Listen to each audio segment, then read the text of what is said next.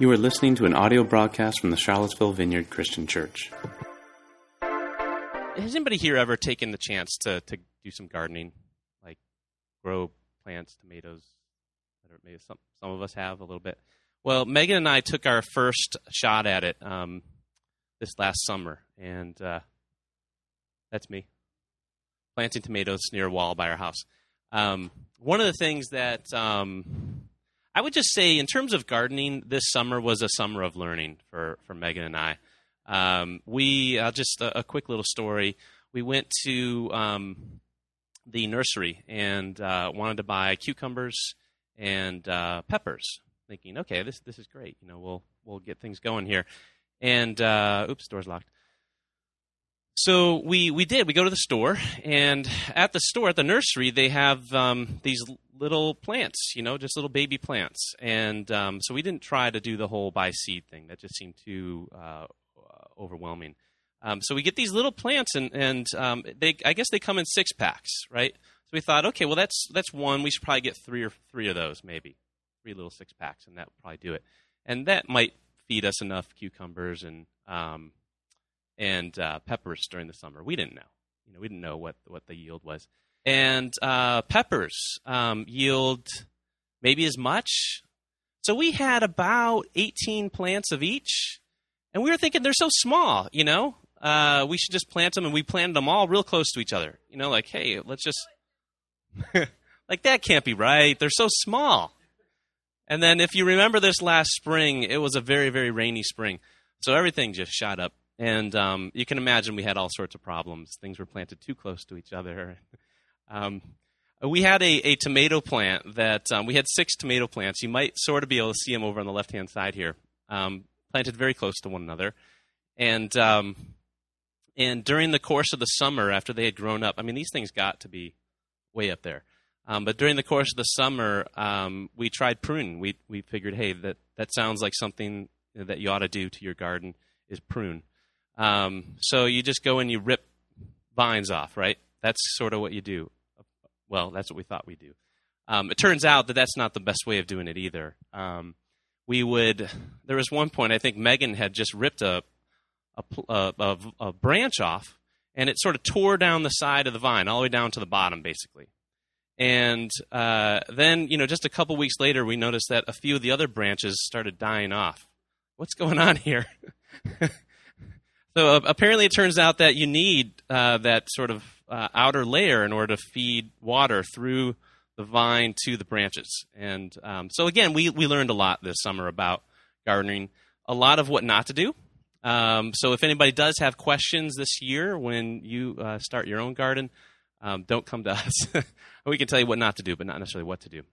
The reason why I start out with this is because you think about it, we're in this series on restoration people, and in many ways, that tomato plant that was sort of torn and tattered and not producing very much good fruit, good tomatoes, is a lot like humanity. Is a lot like mankind, womankind, whatever you want to call us.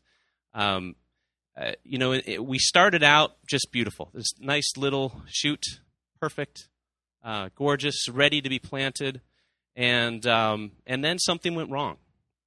You know, in this case, the analogy breaks down because the master gardener didn't rip the branches off and didn't plant things too close to each other. But in our case, in humanity's case, we've taken a turn in a different direction. God's intention for us was to grow up this beautiful tomato plant, you know, really tall.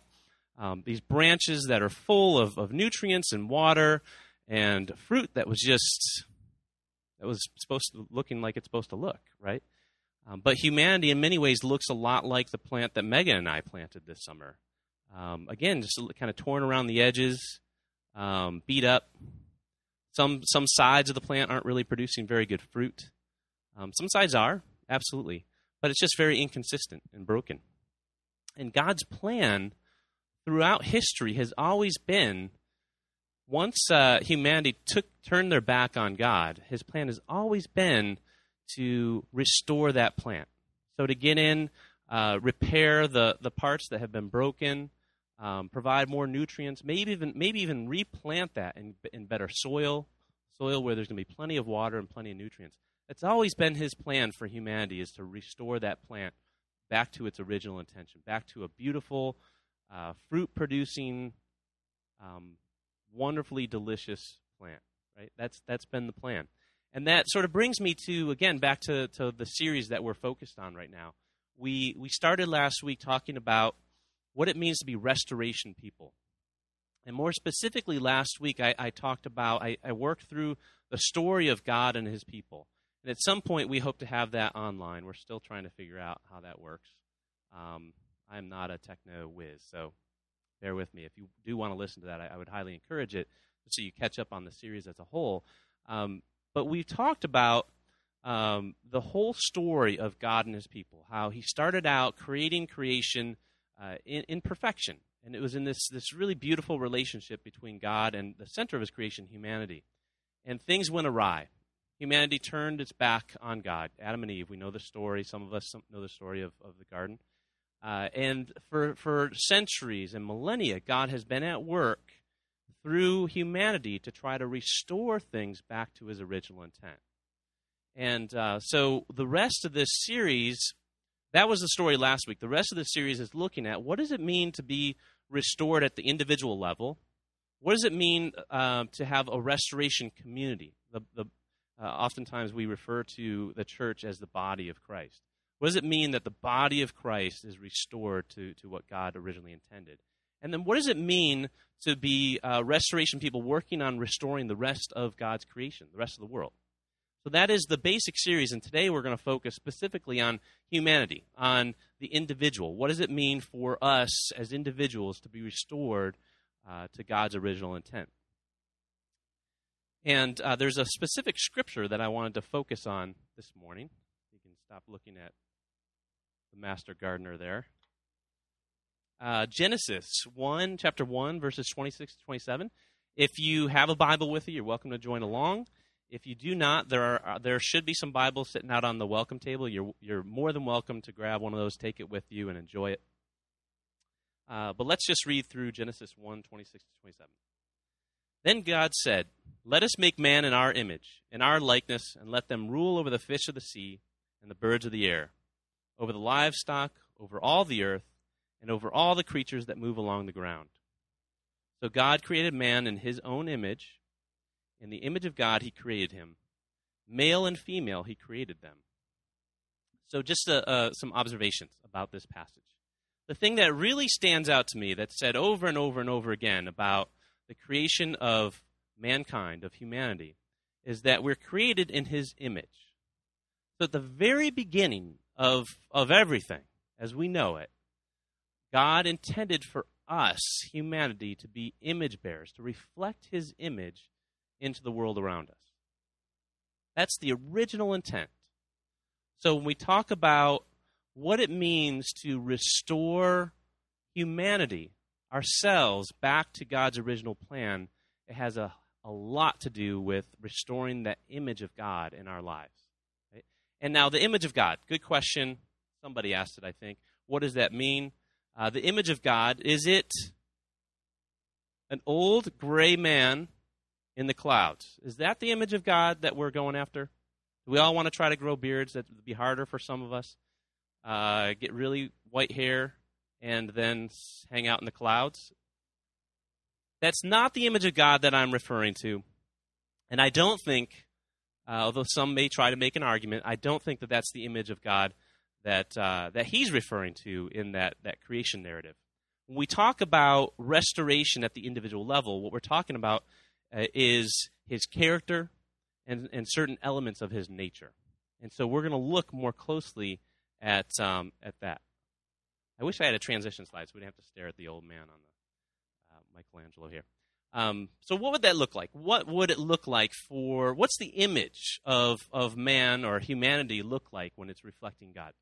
One place to take a look would be the nature of mankind, so Adam and Eve, before what we refer to as the fall, before they turn their backs on God, in their time in the Garden of Eden, right? That would be a good place to look at what was God's original intent.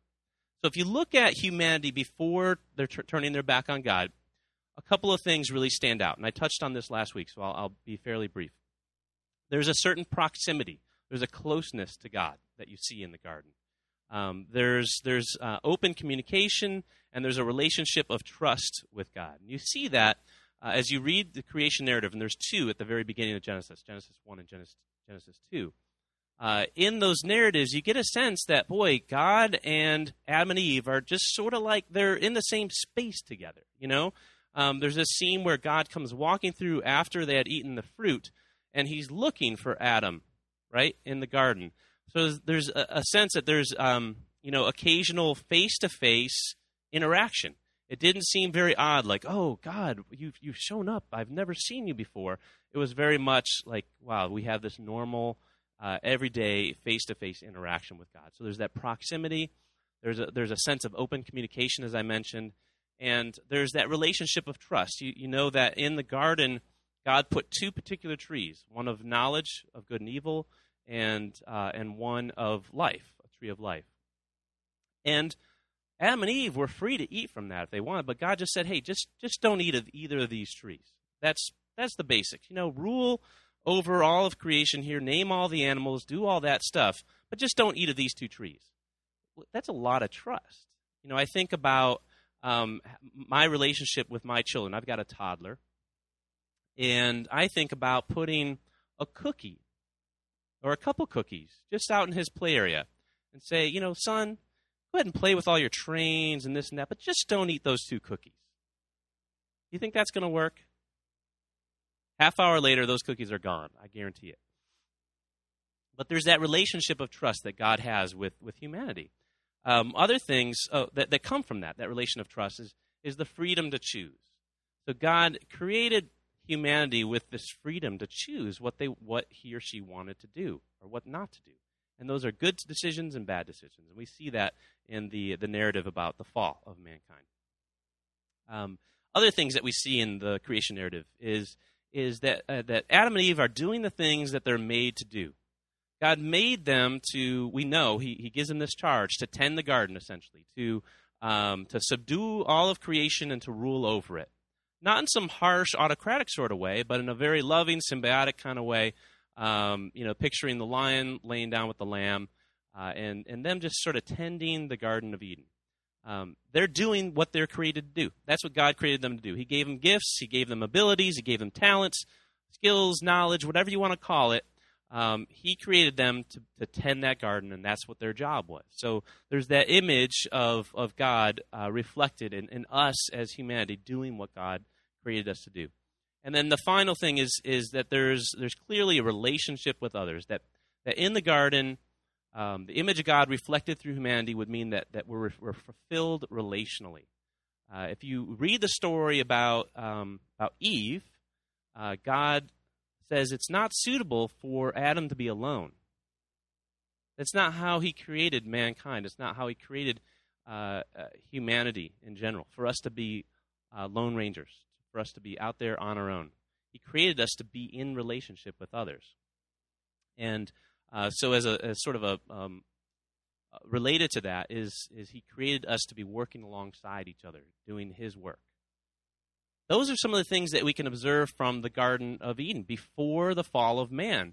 So if we want to understand what it means to restore the image of God in our lives, then that's a really good place to start. That's a great place to start. You get some really good pointers about what it looks like. Now, elsewhere in the Scriptures, you move forward from Genesis, and of course, it goes without saying almost, but I should say it. There is a perfect example of what it looks like to as a person, live in an image-bearing lifestyle of God. So if you look at the life and ministry of Jesus, and you can read through all the Gospels, and you get a lot from the life and ministry of Jesus about what it looks like to be an image-bearer of God. He's a great example. So that's another place that we can learn. And then the third place that I just wanted to mention, which really kind of summarizes a lot of the life and ministry of Jesus, when we talk about what it means to reflect the image of God, you look at Matthew 22, verses 36 to 39. I don't have it up here. But This is one of these interactions where Jesus is having a conversation with Pharisees and Sadducees. The Sadducees took a shot at him. Things didn't work out so well for them. And then the Pharisees take their shot. And here's the question from Matthew 22, verse 36. Teacher, which is the greatest commandment in the law? Jesus replies, love the Lord your God with all your heart, with all your soul, and with all your mind. This is the first and greatest commandment. And the second is like it. Love your neighbor as yourself. So restoring the image of God in our lives looks a lot like one who clearly demonstrates in his or her own life that kind of love, that love of God, that love of neighbor. And that's not just a feeling inside. That's our actions. It's what we do. You know, when we talk about loving our husbands or wives, when we talk about loving our children, loving our parents, our friends, we're not just talking about a feeling.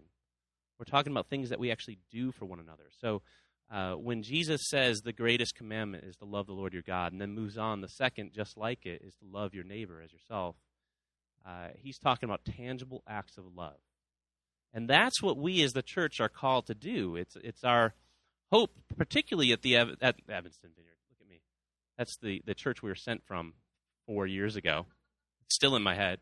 That the Charlottesville Vineyard is to be a people that are working to restore the image of God in our lives.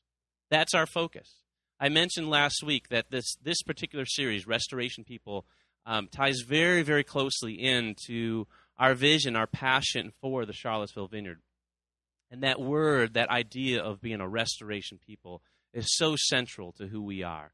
I think it's central to the church, right? But specifically the Charlottesville Vineyard, that is our passion, that's our hope. And so we want to be deeply intimate, loving, and trusting relationships with God while actively loving others in very tangible ways. That's at our heart, that's at our core. And we want others to see the image of God reflected in our lives. We know we're not going to be perfect, but we always want to be working towards that. If any of us, maybe we'll be blessed to be around 100 years from now, but if any of us were around 100 years from now and the Charlottesville Vineyard is still here, we hope that people who walk in 100 years from now will still say, oh man, I see the image of God reflected in their lives. That is so neat, right? So that's part of our passion is at the Vineyard is to be image bearers, to be people that are restoring the image of God in our lives. So how do we do this? How do we get there? What's some of the practicals of what we do to restore that image of God in our lives? And there's a lot of things. Let me just start out by saying there's a lot of things one can do to restore that image. I'm just going to focus on a few. Number one, I think I have. Good. Is about staying connected. And we can go back to that image of the tomato plant, right? This is about nourishing that plant. It's about your roots going deep into the soil, collecting all the nutrients that the soil provides, and the water that it provides. So this is about drinking from the main vine, basically. And oftentimes this is reflected in worship. And that's one way that we do that. We drink from the vine is we just spend time worshiping God. It doesn't just have to be musically, as we did this morning, but that's a great way to do it.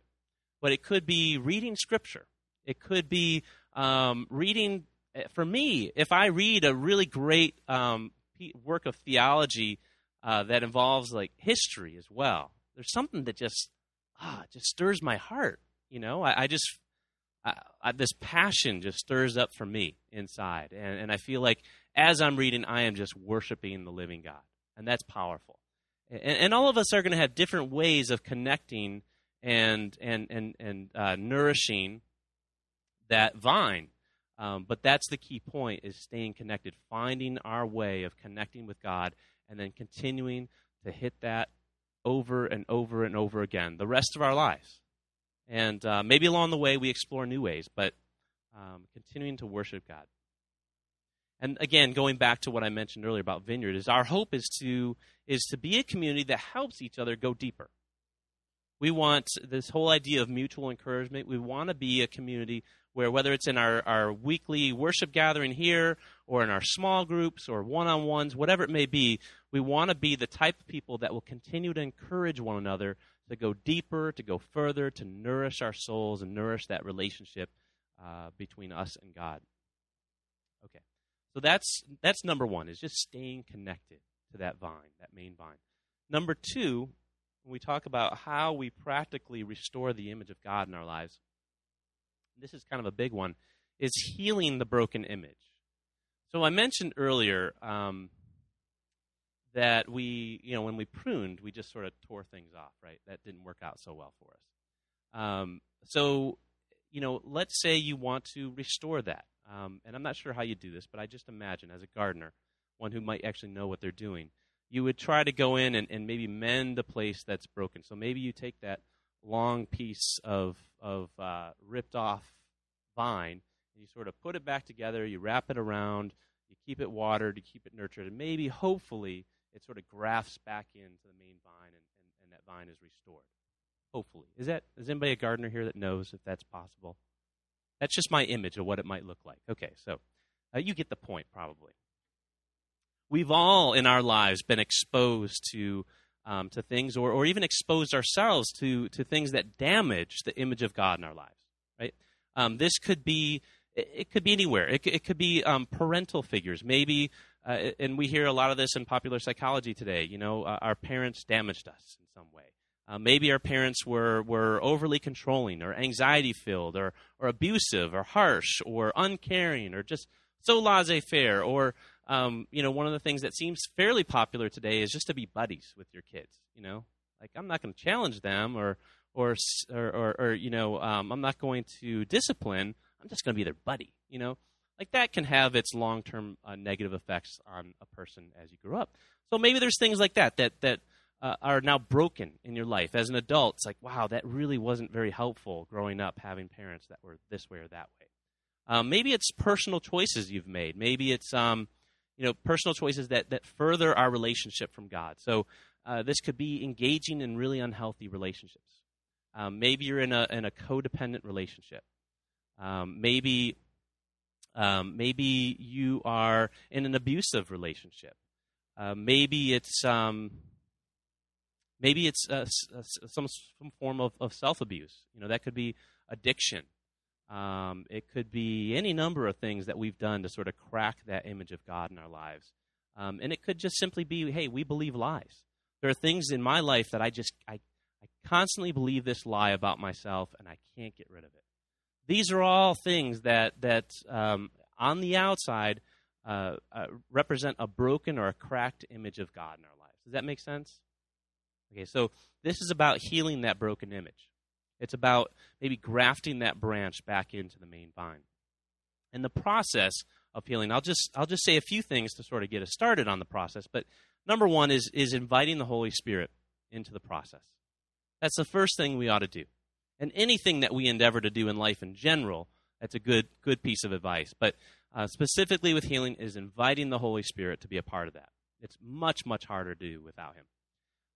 Another thing we can do is invite a close friend or maybe a counselor to get involved in our process of healing. So that's where we start. Another thing that we want to do, maybe the next step, is understanding who God made us to be. So this is about getting a picture of who we would be if we were image bearers of God, right? And then we're looking at ourselves saying, boy, I'm not quite living up to that. What are some of the reasons why I'm not living up to that? What are some of the things? Maybe it is I'm overly controlling, or I'm rude to people, or I'm constantly angry, or I'm anxiety-filled, whatever it may be. There may be things that we look at. We look at ourselves and we compare it to the image of God, say, boy, I'm not really reflecting that very well. And then we have to ask the question, is the difference due to something that's broken and needs healing, or is the difference simply an area I need to grow in? And I have an example of each. If it's something that's maybe broken, maybe for instance, I have a hard time going deep with God and trusting him because I'm afraid of being rejected by him, just like I am everybody else in my life. I don't let people get close to me. I keep them at arm's distance. When things start to get close, I run away. That's just been my pattern in life. I do it over and over again, and I do it to God. That's probably a sign that something went awry at some point in your life, and you have this pattern that needs healing. The other example is just I just need to grow. And this may be, look, I can't spend more than 30 seconds focusing on God in prayer. I sit down, I've got my Bible, I have a drink of water, whatever else you need when you're trying to spend time with God, and 30 seconds, and then I'm already on my to-do list, right? That's probably not because there's something broken that needs healing. That's something you just need to work at. That's just something you need to kind of constantly push yourself a little further along, right? So there's that question of, okay, when I see a difference between what God intends for me to be and who I am today, what is the reason for those differences? Is it because something's broken, or is it because I just need to grow? And then the next step, of course, is begin working on those broken areas. And again, this is throughout this whole process, it's really important that we invite God into it. We ask the Holy Spirit, look, what do you want me to focus on? I've got a lot. What do you want me to focus on? What are you doing in my life right now? What is it that you want to work on restoration and healing in my life right now? And I'll tell you, those kinds of prayers, if you pray those prayers, God loves to answer those prayers. Sometimes you hear people who complain about, I never hear from God, he doesn't seem to respond to my prayers. Well, maybe if you stopped, and I'm not accusing, but maybe if we stopped asking for a brand new Ford Expedition, or a big home, or a wonderful boss at work, or whatever it may be, and we start asking for the things that God is passionate about. And not that he doesn't care about those things. I'm not saying that, but I hopefully you get the point. If we start looking and listening to God for the things that he wants to do in our lives, and we ask him those kinds of questions, he loves to get right up in there and tell us what it is. So we begin working on those. And again, inviting the Holy Spirit, inviting community around you, maybe even connecting up with professionals is a great way to work through that. And I won't go any further on the healing. But that's the second observation I have about what the steps we can take, practical things we can do to restore that image in our lives. And going back to this picture of Vineyard, our hope and passion is to be a healing community, is to be one where people can come in, whether it's a worship gathering, small group, whatever, and it can be loved and appreciated, even if we're broken. What we don't want to be is the sort of community where everybody walks in and everybody's got a smile on their face. You had a terrible week, and somebody asks how you're doing. Oh, I'm great. Thanks. Things are wonderful. Thanks for asking. We don't want to be that community with the perma-smiles. We want to be a community where you can be yourself. We don't look down upon each other because there's some brokenness in our lives. We all have it. Let's just get it past that, And so we want to try to build that kind of culture in our community. And we want to be a place where we expect God to show up. We expect him to heal. And it may not be super quick. It may not be like, okay, let's just pray and it's done. It may take a long time, but we expect that as a community. And that's the sort of a taste of what, from my perspective, it means to be an image-bearing community, a restoration community. The third thing, and actually last thing, is really about developing and growing the image of God in our lives. Paul uses an analogy of running a race and when he talks about living the life and doing the work of God. This is about the long, often challenging, difficult work of being an apprentice to Jesus in our lives, developing and growing the image of God in our lives. It's similar to, again, going back to that original analogy of the plant, it's similar to the process of pruning, of watering and nurturing a plant, right? You're going to, in this step, it's not really a step. In this part of our relationship with God, we're doing some pruning. We're going to be rooting out some of the idols in our lives that get in the way. So here's another great question to ask God. What are the things in my life that are in the way between you and me? What are they? He likes to answer those too a lot. Those are good. This could be the idol of myself. Maybe it's pride or selfishness that's getting in the way. Maybe it's the idol of money or power, greed, an unhealthy level of competitiveness. There's so many different things, so many different idols that we could put in our lives before God. And really, an idol is just basically anything that we focus our life, our attention, our energy towards over God, right?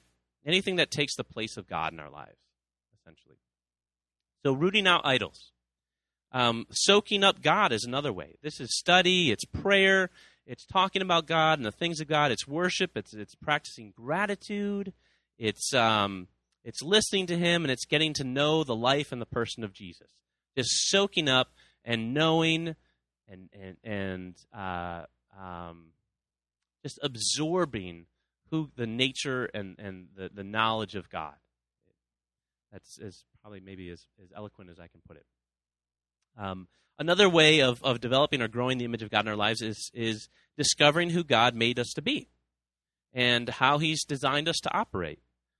So again, we go back to that garden image. Adam and Eve clearly had a charge: subdue and rule over His creation, right? So I don't know how many millennia later, but hundreds and hundreds and thousands of years later, it's good for us to understand who God made us to be, the work that He set apart for us, and even the gifts that He wants to put in us or has put in us to do that work. And this involves taking risks and exploring quite a bit. When I think about this, there's a friend of mine from several years ago. He was in this job that he just didn't really like.